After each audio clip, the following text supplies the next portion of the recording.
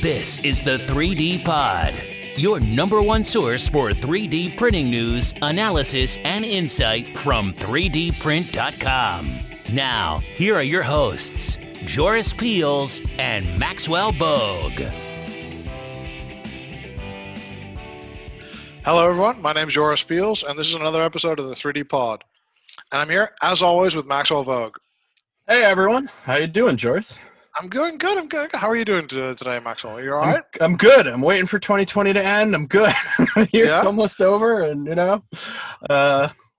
here we go, though. Right? Okay. So, are you optimistic about 2021? I feel like how can one not be optimistic about 2021 when the bar has been set this low? Exactly. So 2021 is not stressed out. So who do we got today? Oh, well, today we've got Sarah Gerke. Sarah has been working in the 3D printing industry since 2014, and she used to be the editor-in-chief at 3dprint.com, and now she edits Fabaloo, and also at the same time runs her own company called Additive Integrity, and at the same time as well is very involved with women in 3D printing, and those are the kind of subjects we want to talk to her about, as well as just looking a little bit back at the year, I guess, what's happened and what we expect to happen next year. That'd be really nice. So welcome to the 3D Pod, Sarah. Thanks, Joris. Delighted to be here. Thanks for joining us. So Sarah, first off, how'd you get involved with 3D printing? How'd you end up in this crazy industry? Accidentally. Okay. This is always the way. But totally accidentally, you knew nothing. You were just like, okay, I'll become an editor. No, you just blundered in here. Basically, I just boop, boop, boop, boop, boop, wandered in and, made a home for myself. So I have degrees in English and theater, and I tell everyone, the obvious career path is then tech. So right out of college, I was all set to go get my master's degree in the UK in theater direction. I was all set for that, and then the US hit a recession in 2007, 2008. So I was maybe a degree in theater is not the most reasonable thing right now. Uh-huh. So I kept at it with the manufacturing company I'd been temping at, and I was there for a while. And then I finally got a job using my English degree, which was crazy pants. And I was working in industry research at a market forecasting company. So I was an editor there for about 6 years then. And then I was just kind of ready for my new thing, and just looking out, where can I grow? Where can I do something cool? What's interesting? And I was applying literally everywhere. I was sending out dozens of resumes a week because that's just how life goes sometimes. So I was almost a menu editor at a restaurant holding company. I was almost a copywriter at a tire company. And then I was on this listserv for editing and writing jobs. And I saw a Craigslist post from Florida. I'm from Cleveland, by the way. And the most reasonable thing to do from Cleveland is respond to a Craigslist ad from Florida for a startup tech site looking for a writer and editor for remote work, all of which sounds super on the level, right? Really but turns legit, out, turns out it was. So I quit my office job in a cubicle, started working remotely for 3dprint.com 3 days later. And I was the fourth employee of the site at the time, and this was fall of 2014. And the Krasenstein brothers owned it at the time, and it was still quite new. They were really growing it at that point. So I was only really the second person outside their direct contacts who'd been hired on. Then I was like, okay, this is interesting. I know a little about 3D printing. I've seen it on the news. I had edited one industry report at the market research company I'd been with about the global 3D printing industry. And looking back now, I'm like, wow, we had that segmented ridiculously. It made no sense. But at the time, I was like, yeah, this seems reasonable. And then less than a year after I started, they sold the site, came under new ownership. The Krasenstein brothers stepped out of editorial, and the offer was on the table to become the editor-in-chief. And I was like, yes, of course I will do this thing. Yeah, fair enough. And I always tell everyone that was kind of the turning point when it went from being a job to me to being a career, because that's when I started traveling. I went to my first trade show in October 2015 inside 3D Printing Santa Clara, and I fell in love. It's just these are the people doing it. These are the things that are actually happening. Like, there's reading about it every day and writing about it. And at the time we were publishing like 24 articles daily. You know, I was super busy. I'd read a lot by this point. I was familiar with the names, with the companies, with like the general academic overviews of everything. But as soon as I like started holding these parts and talking to these crazy passionate people doing it, I was like, I'm in love. This is what I do now. Okay. So it was the people that drew you in really more than anything else. There's this passion behind so many of the people in 3D printing for doing these things. And everyone's like, you know, everyone's got their spark story. You know, a lot of people, the first time I saw a 3D printer, it was magic. It was making something out of nothing. It was building it in thin air. It was making things that couldn't be made before. New geometries, new complexities, new personal things. And obviously it helped, like a lot of the first people I talked to were on the medical side. So seeing lives literally saved or being made better, more comfortable, more safe, like stuff that touches lives. Like, I'm a softie, man. You know, it got me in the heart feels. And it's like, look at what you can do. And also the ridiculous art people can make, like those were amazing, which is funny now because I really skew industrial these days. So I'm like, yeah, manufacturing, but it was the beauty and complexity and passion that brought me in, that made me want to stay here. And after 3dprint.com now, you started your own firm, right? I did. So in summer of 2018, I wanted to do more and get more, you know, more into the industry, more into the people. I wanted to do more with women in 3D printing. So I left 3dprint.com in excellent hands, might I say, Joris. Excellent editorial hands, and just kind of wanted to see what else was out there. So I launched my own company that summer, Additive Integrity, just for targeted AM-focused editorial services for whomever needs them in the industry. And so that was when I got to start working directly with OEMs and service providers, writing blogs, white papers, doing a lot of consulting work, flying around to different companies. Like I did some consulting with ASME on a new course development project, which was really cool. And my primary client is Fabulou, so I'm the managing editor there. So that's kind of my 75% of what I do daily, in and out, bread and butter work. I get to work with Carrie and Marnie every day, which is awesome. It's another great team. Like, there are just so many excellent teams in here, and I'm very fortunate to work closely. How do you balance that if I'm like an OEM and I ask you to write an article, I'm paying you to write an article about me, and then at the same time you're on the other side of the fence for Fabulou deciding what gets published and not? How do you balance those two things? As well as I can. Like, I have very clear lines as well. So companies who are clients of mine, if I write about them in a publication, which I generally try not to do, I do include a note at the bottom.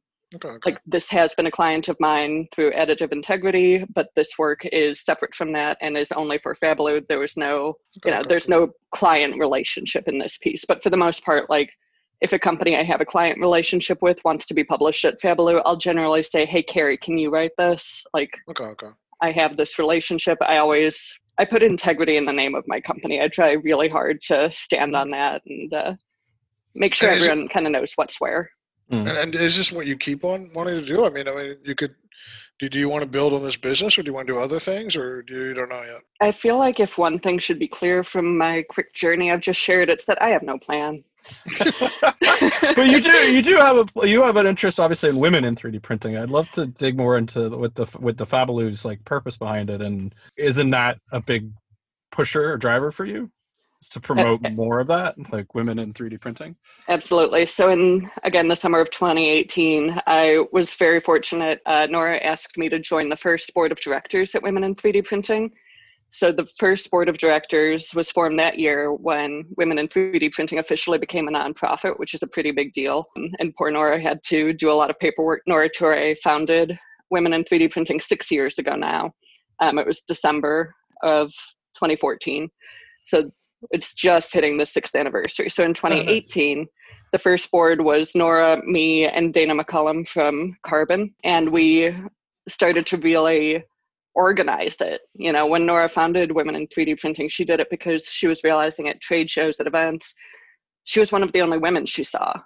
She was, you know, a professional who knew a lot about the business. She was with Sculpteo at the time, but people would say, oh no, I'll wait to talk to him. Like, I have a technical question. Jesus Christ. Sorry. And she wasn't the only person who'd hear that, you know. Yeah. Like a lot of the women would at booths at trade shows would, you know, get treated that way, and just people would assume they were the receptionist or someone helping to organize things. And they're like, I have a technical question, I'll wait for him. It's like, actually, he's our admin. Right. So she just kind of wanted to talk to other women, and she was like, I don't run into that many women at these things, so I'll start a blog and just, you know, interview a woman a week. I figure I know most of them, so this will be a project for, you know, a couple of months. And here we are 6 years later. Hundreds of women have been featured. There's still an interview published once a week. And now the community is over 22,000 people strong across the world. Insane. That is insane, dude. It includes men and women, because to grow an industry like this, you obviously need the support of everyone together. And so having strong allies helping to just build this more inclusive industry is really necessary. But we've got global chapters. There are ambassadors for each kind of region. So like, you know, there's a Youngstown chapter, a Boston chapter, but then there's a North America chair who works with all of those women in 3D printing ambassadors. So are you guys doing meetups and you're doing other things? Yes. Yeah. So there are local and regional meetups. Obviously, it's 2020, the world's on fire, so everything's virtual. But it's also cool because now you can join any meetup.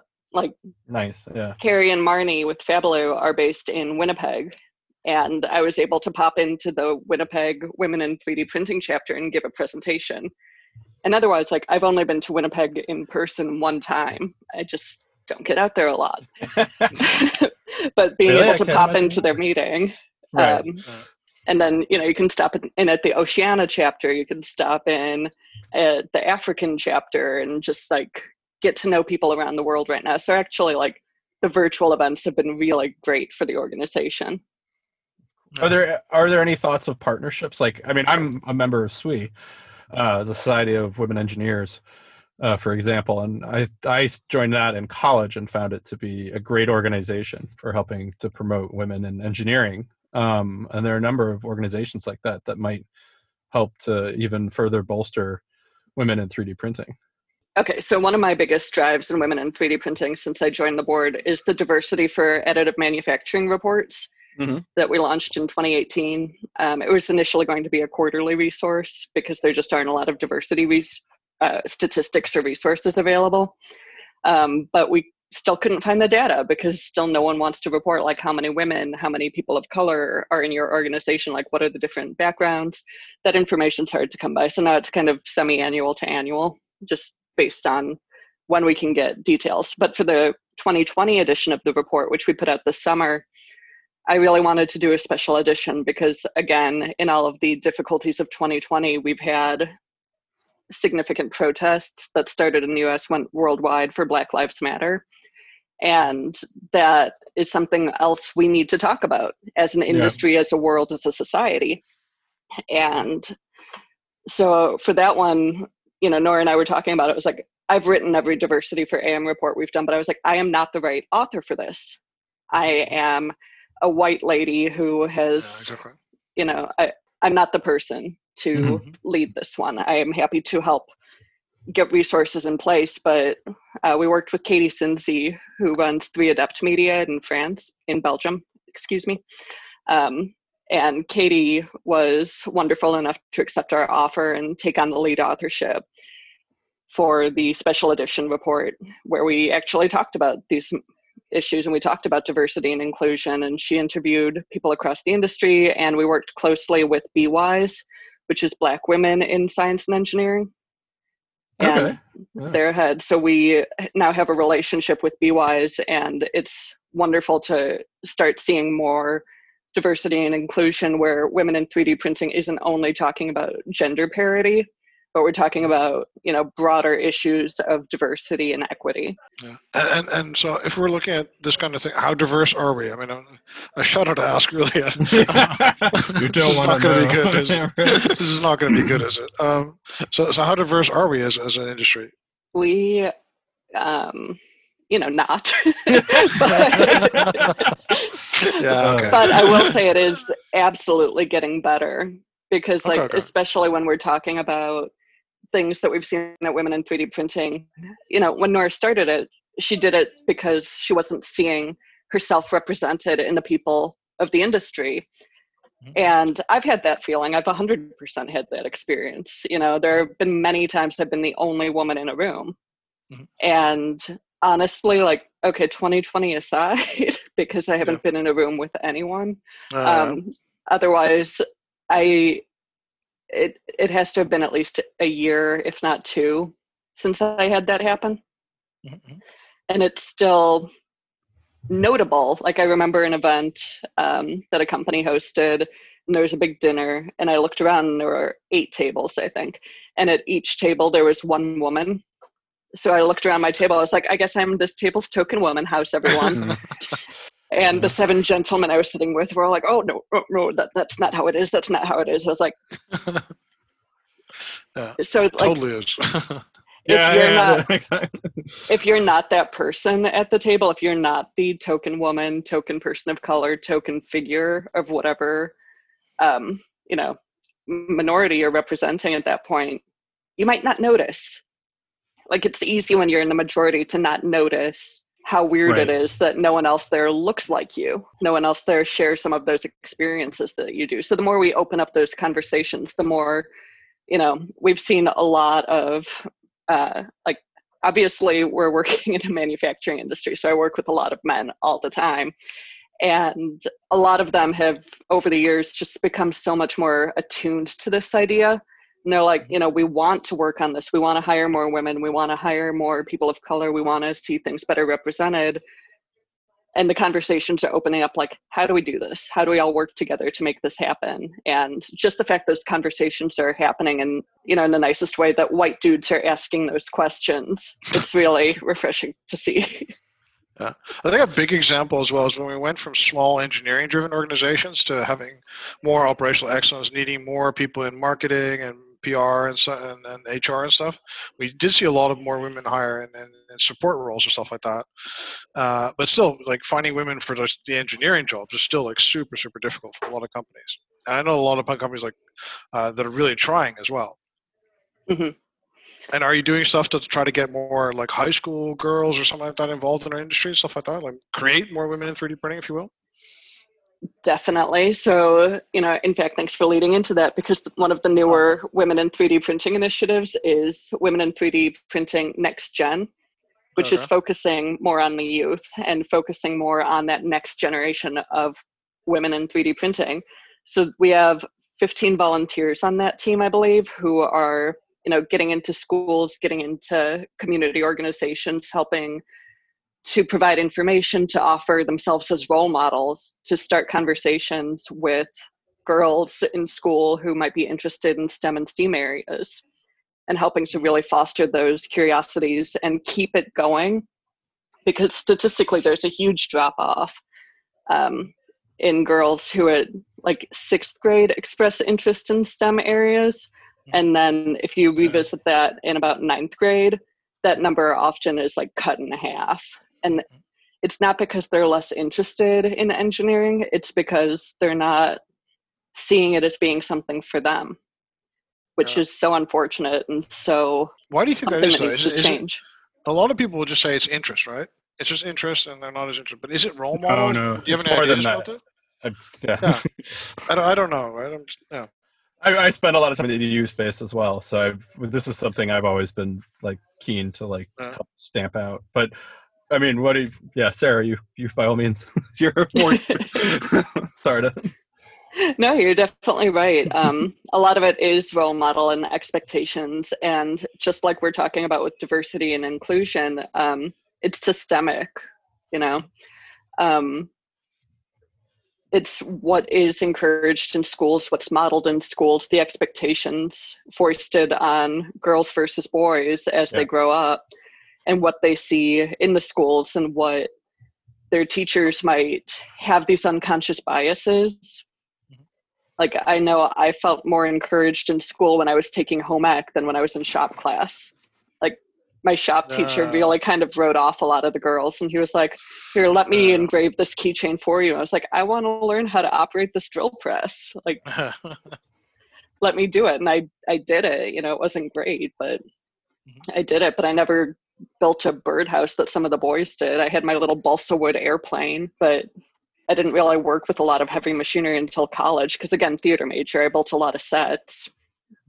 But even then, some of the guys would take over some of the power tools for me, which has its own repercussions, because then when I was doing a final project for my technical production class, I cut my fingertip off on a bandsaw.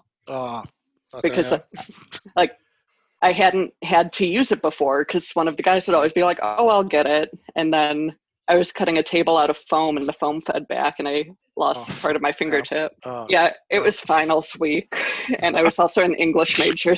So let me tell you about typing those final papers.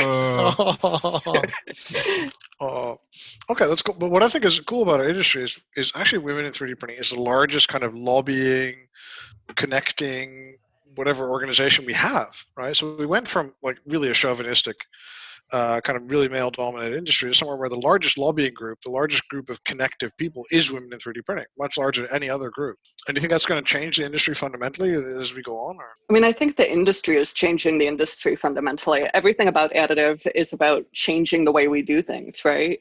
I mean, back to what I love about this industry, it is innovation, it is change, it's changing the way we manufacture, the way we build.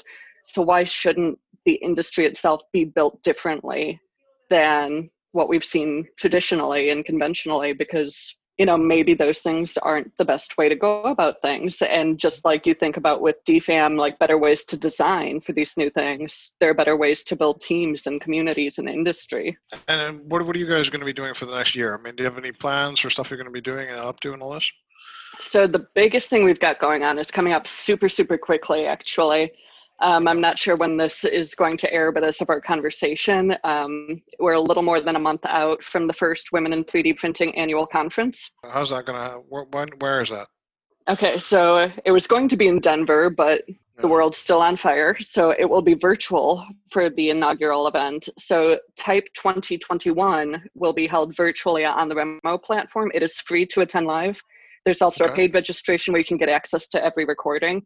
And frankly, I would totally recommend getting the recordings, because we have lined up an all-female speakers agenda, so the first of its kind in the industry, with more than 125 women confirmed already to speak across 5 tracks. Oh, wow. Yeah. That's huge, man. So whenever anyone's saying, like, I can't find women to speak in this industry, I will never not laugh at that again, because I wish we could have accepted every speaker submission we received. But we couldn't. We had dozens we could not accept by sheer number.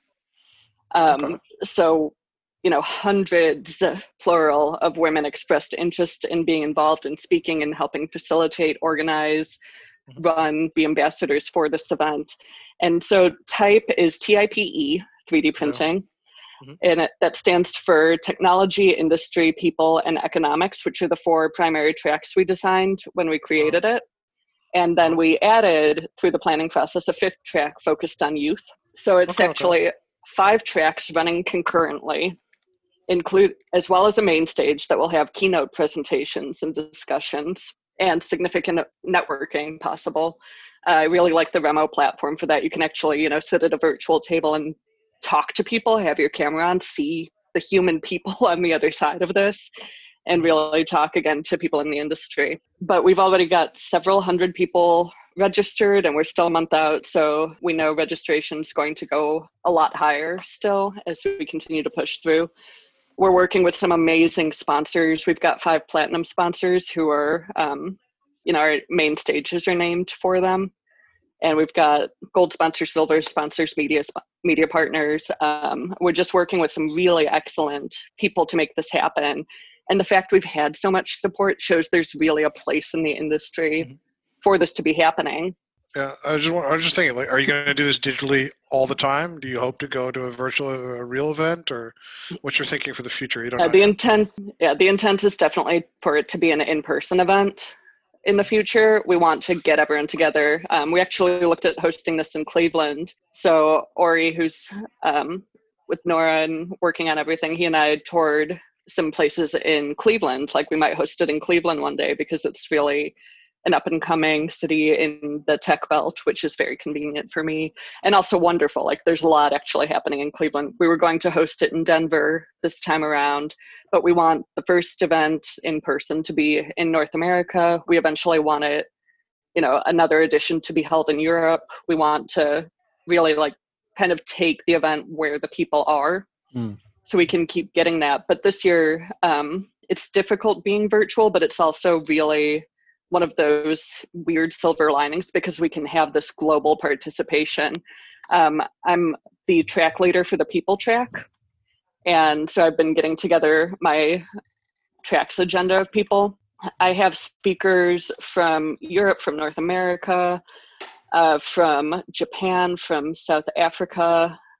And, we wouldn't have been able to have all of this global presence without it being virtual. We couldn't just say hey, we know you're in South Africa, can you pop in and speak for 30 minutes? So just generally about I'd like to talk about, do you have any more questions about this, the women in 3D printing stuff, Max? Or yeah, I just have one last who are you seeing as really being the leader in the industry right now and promoting women in 3D printing, or diversity, I should actually say, in 3D printing? Is there any particular company that you're seeing kind of helping to blaze the trail, or is it a little bit from everyone, or is it a struggle from everyone?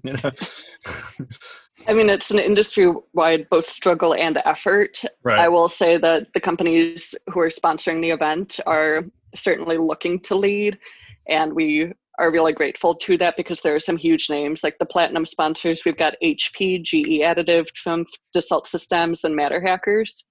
And then if you look even to the gold and silver sponsors, these are the companies who approached us and said, this is so important. We want to be involved. We want our name on it. We want to support this. Women in 3D printing also offers general corporate sponsorship. So a company can just be, a corporate member of the organization and say, this is something important to us. And all of that, gets access to additional resources that we're able to make available. And again, it's a nonprofit. This is all volunteer work. Everything I've done for women in 3D printing has been volunteer work. So it's everyone giving hours and hours and days of their time to make this stuff happen. But we have resources like a female speakers database, which has been kept up for years now, actually, but it's more easily available now. So when people are saying, I want women to speak, who can I get to do that? We have resources. We're doing that. There's a Women in 3D Printing jobs board. There are a lot of ways that we're trying to connect the industry and find out what resources people need to make a more equitable future for the industry and make those available and really provide action. But that all starts with conversation. So, it's great that we're having that conversation here. Oh, that's cool. And so just a little bit more towards the other work, the news, let's say. So going back over the last year, let's say, we're almost at the end of the year. What do you think are some of the most, let's say, significant stories? We could say biggest, but what do you think are some stories that really, what you thought were really quite interesting and good? We talk about this a lot, and I know I talk about this a lot, both in print and just conversationally. So I don't want to beat a dead horse, but it is something we should keep talking about. That, sure. Go for it. But it's 3D printing's place in pandemic response and what that means to the future of the industry. Because when the pandemic hit, just no one was prepared for it. I'd say, how could you be? But traditionally, you'd have a pandemic response team, federally placed, but that was dismantled a few years ago for no reason. But here we are. Let's not do politics. So we skip it out. Yeah. So skipping that, there were significant supply issues, not just supply chain, but not having stockpiles of PPE, of testing equipment, of those sort of need it now, immediate response pieces, not even looking at the medical equipment. There was no way to previously estimate that we'd need so many ventilators around the world and ventilator parts and splitters and all of those kind of high profile places where 3D printing was able to jump in. But like when it comes to PPE and testing swabs in particular, like those are places where 3D printing really jumped in quickly to fill the gap. And that goes from individual makers to full-scale corporate efforts. Like I was on a Zoom call last night, and one of the fellows on it was saying that his company had printed over 1.5 million nasopharyngeal testing swabs within, a month or two's time. And they were just doing that as a stopgap until injection molding could pick up to that, because like right. AM not needing tooling is huge, because you can just pivot any operation to create something else as long as it's within the parameters of your equipment. But you don't need to make new molding. You don't need to make jigs and fixtures to hold these things. You can just make it. There's obviously this use of bridge manufacturing while traditional does ramp up with those things that it needs.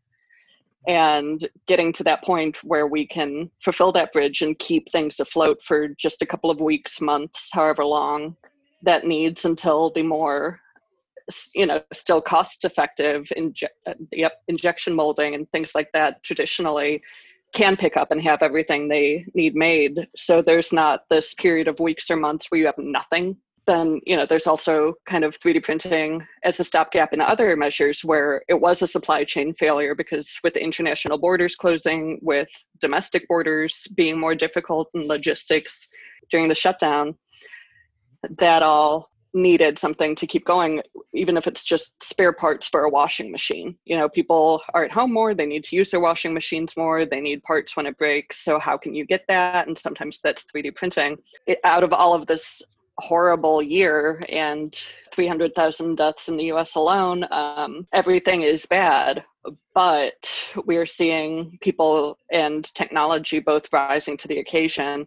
And so ultimately there is the silver lining for the industry. And, I've heard a few CEOs phrase that as a never waste a crisis situation, where they're able to step up and prove what they've been saying, because 3D printing has been, I don't want to say all talk for a while now, but the walk hasn't always matched the talk. There was that period of hype that let a lot of people down, because everyone's like, oh, you can make everything. And no, you can't. People really want that dream of like the electronics even being made inside of a thing and whatnot. But yeah. And like, that's one of those things. We'll get there. Like, it will happen, but it will never be to the scale of this. So it's finding that realistic, what can actually happen, what timeline, what break-even point, what is the cost effectiveness, what is the timing, logistics, like where does this make sense? And it's often 3D printing next to conventional manufacturing and, working together. Again, the silver lining from all of this is that 3D printing proved its industrial niche, which is the technical term. Okay. So and do you think that's going to be like, is this a moment in time? Because there's two different streams. There's people that believe this is like a truth point or a time when we could really make a difference, showcase ourselves, and also help people. Mm-hmm. And there's also a group of people that will really think that this is going to really change like perceptions or the market or our market. What do you think? Is like a time that happened, or is this something that's really going to fundamentally change us? I think that I don't like to project. I like to see how things happen, but I am inclined to understand the point of people who are saying that this year has truly been a tipping point for the industry. And that's, again, something we've all heard before. 3D printing is kind of that squirrely kid on the field, like, we mean it this time. Yeah. Yeah. And what are some other stories that you thought were really significant or interesting for you? Some of the biggest stuff I've been covering this year, one of the other publications where I contribute is at Forbes.com. So that's obviously not an AM audience. I'm still writing for people who are very familiar with manufacturing there, but it's more traditional. Something I've noticed really capturing a lot of attention there has been the investment that's still been happening in the AM. And that's because of what we just talked about, with people believing in the technology, with it proving itself out. But we've seen companies continuing to raise multi-million-dollar funding rounds during a financially terrible year. It is hard to no one has money just sitting around this year, Yeah. Like a lot of people are really kind of hunkering down and trying to weather the storm and just see how they do. And so for any company to really be pulling in millions and launching something new, whether it be a growth phase, a new product, what have you, expanding their team, we've been seeing a lot of it in 3D printing. Like dozens of companies have raised millions of dollars of investment this year. And to me, that speaks volumes. It's one of those really like put your money where your mouth is. Okay, how's $20 million? How's $100 million? Like, here's this huge round. We believe in this. Make it happen. So when, we're seeing unemployment numbers just going up all the time, it's heartbreaking. But there is so much hiring happening in the 3D printing industry right now. Like, I spend maybe too much time on LinkedIn, let's be honest. It's not a proud hobby, but I'm there like a lot. But the number of connections I have who are in hiring positions were hiring as part of their little bio summary thing by their name, it is not inconsequential. Like a lot of them have that, and same on Twitter with a lot of the company leads who I'm connected to there. Like a lot of these companies are hiring, and in many cases it's because investors have provided a growth platform, and a lot of that growth comes through talent, through personnel. And so for this industry to be actively growing, and like I talked yesterday maybe to the president of Ultimaker Americas, and he was pointing out how their company in North America saw 30% growth in the first half of this year. For this industry, for specific companies to be seeing double-digit gains this year, that says something real to me, more than belief, more than, oh, I really want this to work, more than, oh, I hope they mean it this time. It's working. It's actually working. I think the key thing there is that our business has always been a cash-based one. Yes, we've gotten some money from investors. There's an awful lot of companies that are like bootstrapped. Also, an awful lot of companies that use Kickstarter. So they didn't have to be investor-led and do everything the investors want. And at the same time, there's cash going in this business, right? People are buying filament. People are buying 3D printers. People are buying 3D printing pens. So we weren't like, Instagram or something like that based upon just clicks or something without a revenue, just eyeballs, no revenue, with the wonderful moniker pre-revenue, Yeah. It's like, so unemployed people should be like pre-employment, pre-revenue. It's like and we were always a business where people were forking over thousands of dollars for machines, even though in the beginning they didn't work a lot. So the potential's always been there, I think, and I think it is getting. I would be one of those people that say this has been a watershed year, and we'll see us come into a lot of real applications because we have gone on clamps to show ourselves. And I think, but we've always been in an industry where people had to pay for stuff, and we weren't giving anything away for free except for some software. So I think that's a big difference. I think also we've reached a tipping point in the number of people that are now able to actually make 3D files. Yeah. It's significantly more than it's been since this first started from a public standpoint. So that's probably one of the larger things that makes it more accessible to more people. And there's even Tinkercad and stuff like that. There's software that like young kids can use more easily than traditional high-end software options. Yeah, like I'm super pumped for my son to be old enough to start tinkering with Tinkercad. Yeah, I mean, he's one. It's a while. That's like, wait a minute. I mean, my 3-year-old obviously plays with this 3Doodler a whole bunch. I'm like, yeah, that's right. You start there. But yeah, at some point, software has to come into this game. So. Yeah, but it's cool because, there's Tinkercad, but there's also all the time more educational support and training at every level. Like there are master's degrees in AM available right now. People are receiving formal training in accredited institutions. And of course, there's a lot of corporate training and apprenticeships and all of these opportunities that are really popping up all the time.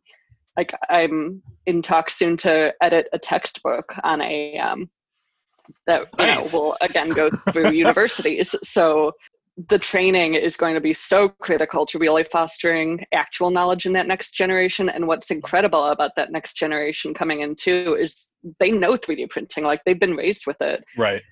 I'm still sitting here like, I remember seeing this on the news for the first time. And they're like, I don't know. Like one of my son's first toys that he got at my baby shower, it's a 3D printed dagger rattle.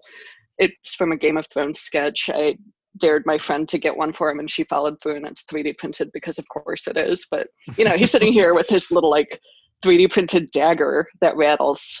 Also, he loves it now and it's hilarious. But like, it's always part of his life, and it won't be just because that's what his mom does. Right. Because that's just what the world does. Yeah. I think the powerful thing I've noticed about kids is that if you give them training in it, first of all, they're not as amazed at it as we are. They're like, okay, it works like that, you know, okay. It's magic. And I'm like, ta-da! And they're like, okay, dude. And then, so that's the first thing. And then the second thing is that if they, what I think they can take away from it is not just this technology, but this iteration thing. Yeah. The whole idea of just saying, look, it's not about, because on the one hand, first they play like crazy, right? And they discover the world through play. And then all of a sudden we tell them on a certain day they have to give a certain amount of answers or they fail. And actual life is not like that, right? So the idea of just making an earring and it's like, oh, it doesn't work, and then make another one, and then make another one that maybe is a little bit rounder, and then make another one that doesn't break, you know? That's much more, I think, what, you know, is actual life skill, and also much more what product development is like, right? Product development isn't just one test at one moment where you get an F or a C or whatever. It's just like, you know, you make things better. I think for me, that's a real takeaway that kids can have from this. Yeah, the sheer ability to iterate is one of the powers of 3D printing, to be able to make those changes and see them. Yeah, to fail and fail faster. Yeah, exactly. Fail totally, faster, totally. exactly. Yeah. Fail faster all the time. I love that, dude. I think gotta fail better. Yeah, no, exactly. No, totally. No, it's a real thing. Yeah. I think it's funny, but it's super true, and I love it. And and where do you want to? What are you looking forward to doing next year, or across 2021? I mean, you know, personally, I'm looking forward to getting a vaccine, getting a bunch of other people vaccinated, and then seeing them.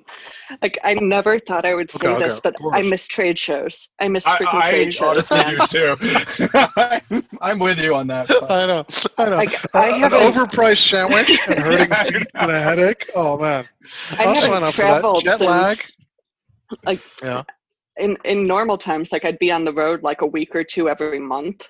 I have not traveled since August of 2019 because I started maternity leave in October 2019. Oh, wow. And, you know, I had to stop flying a little bit ahead of that, a little high risk, but, you know, baby cool. So I gave birth the week before Formnext last year. So obviously I had to miss that.